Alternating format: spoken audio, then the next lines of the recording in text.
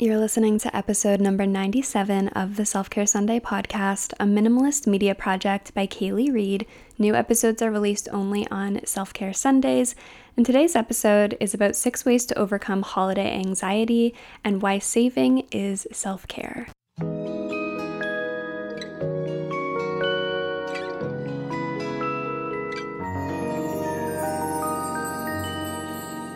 So it's currently Cyber Weekend as I'm recording this, and this week has felt so overwhelming on social media that I wanted to make this episode about ways to practice self-care during the holidays and beyond, primarily dealing with the bombardment of sales during this time of year, which personally I've found especially overwhelming in 2020. This expectation of over-consumerism and the anxiety and guilt that I think a lot of us are facing when it comes to money right now. So set aside the fact that Christmas spending can be stressful. We're also in the midst of a global pandemic, at least if you're listening to this presently in 2020. And so I feel like this year is extra anxiety inducing, almost claustrophobic feeling. Logging onto socials, there's not just the regular Black Friday and Christmas sales taking over your feed. There's also this massive push to shop local, support artists, independent designers, your friends' businesses, and over everything, I think the more local shopping we can do, the better. The more we can put money in the pockets of people we love and admire versus the pockets of Jeff Bezos and Amazon shareholders, the better. But even then, I've even felt partial guilt of not being able to buy from all of my favorite small shops and keeping up with the sales. And so this episode was born out of my own self-care this weekend and knowing I'm likely not the only one who needs to hear these reminders. So here's 6 ways to overcome holiday anxiety and save money this season. So number 1 is to disconnect. I physically had to disconnect this weekend, and given that being on Instagram and TikTok is a key part of my job, it isn't easy to do so. But when you feel crowded, like you can't escape this push of content and sales and news, I find I need to create boundaries for myself from social media and really give my mind and my eyes a break and time to breathe away from everything. So this is like my first defense that goes up when I'm feeling overwhelmed. But again, given my job and the nature of social isolation and only being able to connect with friends and colleagues online, this obviously isn't a sustainable solution. Most of us can't just log off, throw our phones to the wind, and live peacefully in our current situations. And if your job is not dependent on the internet and socials and you could do that, all the power to you, and wow, am I jealous. Number 2 is to set boundaries and be intentional with the time that you do spend on social media. So for those of us who can't disconnect entirely forever, my advice is to simply be more intentional with the time that you do spend on socials and set boundaries and have a purpose with the time that you're spending on these apps. So for example, set a boundary of 30 minutes of scrolling a day. You could do 10 in the morning, 10 at lunch, and 10 at night. And then have a purpose anytime outside of that when you are logging on to these apps. So for example, my purpose for going on Instagram this week was to post collaboration photos and answer DMs, which I have to do as part of my job, but I wasn't just going on to mindlessly spend time there. I was always going on with a purpose and an action of something that I had to do if I was logging onto Instagram, for example. Another tip here is to be mindful about which apps you're spending your time on. So I personally find Instagram to be flooded with ads lately, especially this time of year. It's like every single content creator's post is an ad. Brands are spending extra dollars for ads, and less meaningful content on the whole is on my Instagram feed. And so I generally just dislike spending time on Instagram scrolling versus on TikTok, which is a platform that brings me more joy. I find the content funnier and more relatable, and there's way less ads and pressure to buy than I find there is on Instagram. So this week, when I was trying to escape some of the Black Friday noise, I found myself opening TikTok more frequently and consciously spending time on TikTok over Instagram, consciously avoiding Instagram as a go-to app if I am going to do any mindless scrolling. Number 3 is conscious consumerism. So, this is the idea that you are very mindful about the act of purchasing. So, maybe you're conscious of where the products are made, by whom, and any ethical or environmental questions around that production. But beyond that, it's about consciously consuming less in general. And this term stems from living in a consumer capitalist society where we are really encouraged to overspend and overshop and shop for things that we don't need and be mindless about these actions. We go to school to get good jobs that pay us well so that we can live in nice houses and drive nice cars and buy nice things and then post about them online. And with every coming season, there is newer nice things and trendy things and influencers and celebrities launching new products and merch and collabs. And with every paycheck comes the decision of where to spend that money on. Obviously, the basics are important. Your bills, rent, credit card, and savings should come first. But after that, we're faced with this decision of, do I buy this new sweater, or do I splurge on this new chair, or do I buy art from a friend, or buy a gift card to a restaurant that I love that's going under because of COVID? And I think a lot of the time our decisions around shopping are somewhat on a whim or swayed by sales and markdowns and Instagram ads and whatever we see or feel in the moment. So my advice is to know what you want and or need and consciously look for deals on those things, being a conscious consumer.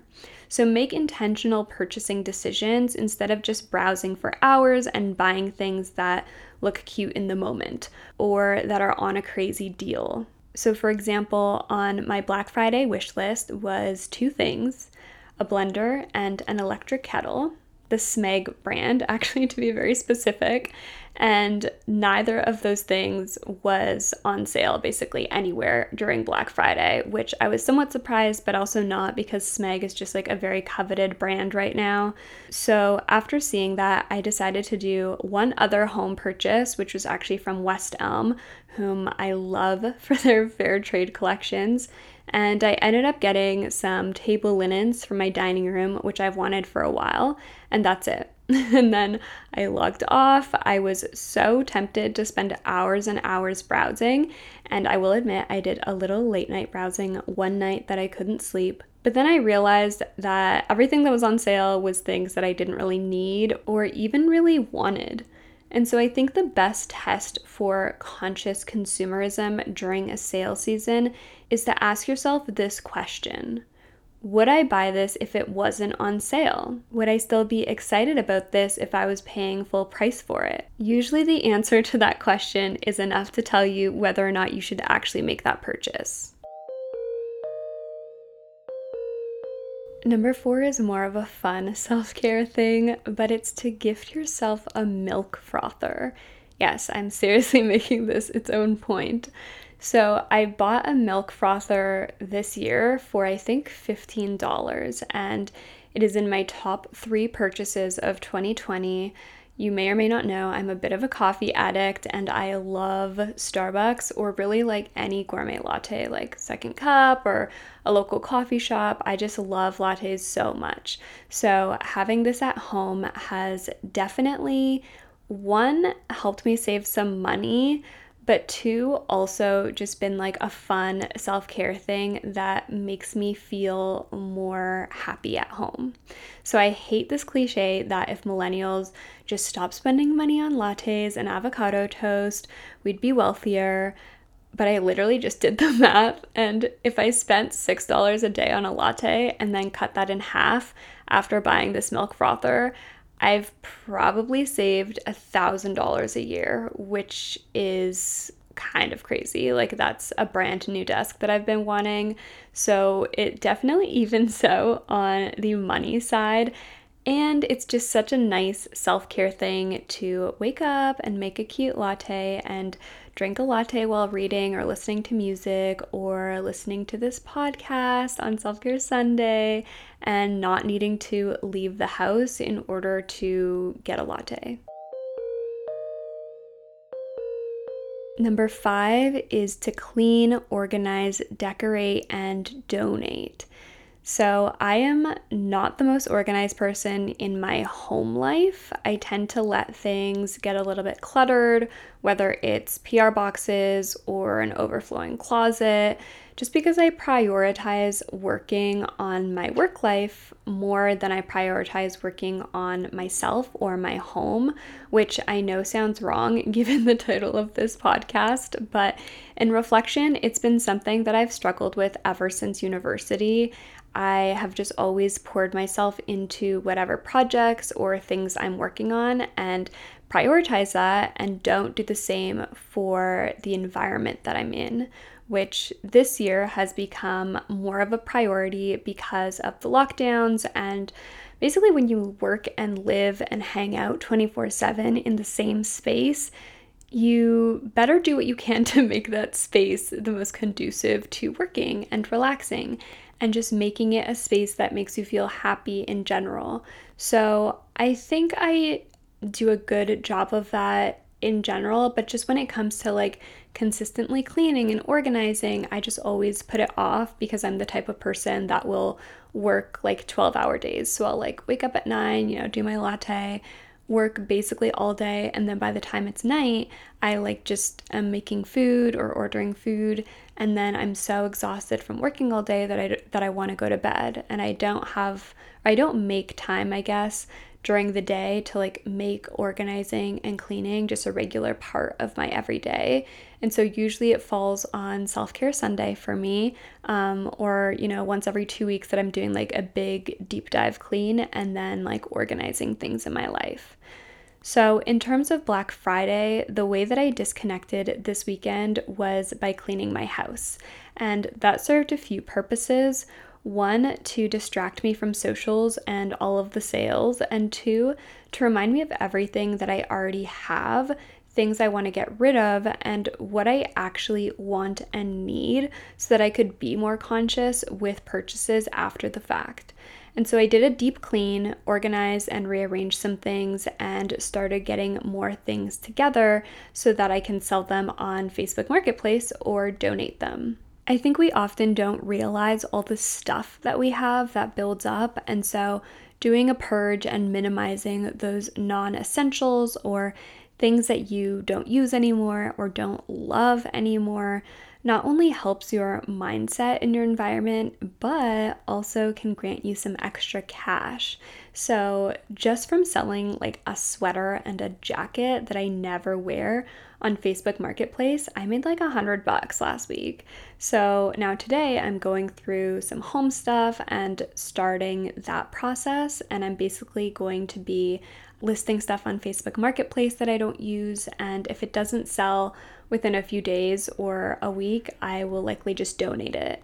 And so really, like, if you're looking to make some extra money over the holidays, I feel like this is a really great way to go, because you're getting rid of stuff you don't need, and also like people are e-transferring you usually before they pick up the item, or you're getting cash, and it's just really like simple and easy, I think, especially if you have like kind of nice things in your house, but you're just over that aesthetic, or maybe you're looking to upgrade certain things. Like, people are always interested in buying secondhand. And so my tips would be to take good pictures in natural light. Don't over edit them, write detailed descriptions, and price things reasonably. If you're looking to save on some decorations or even gifts, I think Facebook Marketplace can also be a great place to look without breaking the bank, since so many people sell new items even there at reduced cost just to get rid of them, whether they received it for a gift and they didn't like it or whatever the issue is. So that can also be a great way to save money and kind of like buy secondhand for Christmas gifts as well. But I didn't just want to make this point about selling things because there's a lot of really important organizations like shelters and food banks that are struggling because of COVID and have an increased need because of COVID. When you look at the unemployment rates and poverty rates that are only increasing because of this global pandemic, if you do have nice items that maybe you don't want to sell or you don't need the extra money, consider looking at local shelters in your area or food banks who will receive these items and be really grateful for them. I would look to those local organizations versus something like a Value Village, which are actually for-profit companies, and they do mark things up a lot in order to make money off of them and pay their employees, which is fine. I don't have anything against Value Village. I shop there too. But if you're looking to make donations, I think it's just good to keep in mind that there are local shelters that will actually give these things to people that really need them versus marking them up 10 times in order to also make a profit off of them. Number 6, and the final point that I want to share today, is to repurpose items. And this again plays into both the self-care and the saving aspects of this episode. And I'll start by saying I honestly don't do a lot of repurposing in my own life because I never think to, or I don't have the time to DIY something, or I find it just easier to recycle or get rid of it most of the time. But as I was cleaning my house this weekend, I realized I have a lot of empty candles in nice glass jars that were just sitting, essentially waiting to be tossed out or repurposed. And so I posted a story on Instagram asking you guys your advice on what to do with these old candle jars, and I'm going to share some of your responses. So first things first, Shay said the best way to clean out old candles is to put them in hot water in a sink, let the glass heat up, and she said you should really easily be able to pop out the wax with like a butter knife after a few minutes. So I have yet to try this, but this is actually on my list for my self-care Sunday activities today. I'll let you guys know how it goes. Nikki Tai suggested using old candles as planters, and actually a lot of you suggested this, and I've never thought of this before, but I think it's such a cute idea to put like little succulents or cactus in there, so I'm definitely going to do this. I have a little succulent right now that's just in a basic little white planter, and I'm going to try this out with this candle jar that I have. Margot Wallace, and again many others, suggested reusing them as organizers for things like bobby pins or hair elastics. Kelsey Schroeder suggested using them to hold makeup brushes or lipsticks. Mickey Twist suggested using glass jars as drinking glasses. Natalie Ovick suggested filling them with fairy lights, which I think would look really cute for holiday decor. And Sarah Eliz suggested using them as tea light holders depending on the size. You could also refill them with wax and a wick if you wanted to get creative, which I love that idea, but I feel like almost too amateur for that at this point. And I don't really know where you'd get wax and wicks. Michael's maybe. I might explore that option later. But as you can tell, the great thing about repurposing items in your home is you're giving them another life while also saving money on items that you might have spent money on otherwise. And maybe to kill two birds with one stone, you could repurpose items like this for Christmas gifts or to resell if you don't need them or want them in your own home. And it's another great example of how you can save, make extra coin, and not give Amazon your dollars this Christmas. And even beyond that financial well-being aspect of all of this, I think doing crafty things like repurposing or painting or anything artsy or creative like that, especially things that are hands-on and take you off of a screen, are actually really good for your mental health as well, and can be those activities that help distract you from scrolling on Instagram for hours or from being overwhelmed because of work or sales or money or whatever it is. And so for that reason too, I love this idea of spending time to repurpose these things that you might not use anymore, because it just is an activity that you can connect with yourself and listen to great music or listen to a podcast and just like chill out. A good like self-care Sunday thing. So that's all for today's episode. I really just wanted to share a few things that have helped me or have been part of my self-care over the past few days with the holiday season coming around, sales feeling like so everywhere, I guess, and needing to practice self-care a little bit more intentionally. If you want to keep listening to episodes on financial well-being, I've talked about money and self-care a few times on the podcast before, such as episode 89 called Getting Paid is Self-Care, episode 44, which is Self-Care When You're Broke AF, and episode 31, Talking Taboos, Money and Religion with my friend D. Silky. So if you're interested in this topic, I recommend going back and listening to those episodes after this one. Until next time, happy Self-Care Sunday, everyone.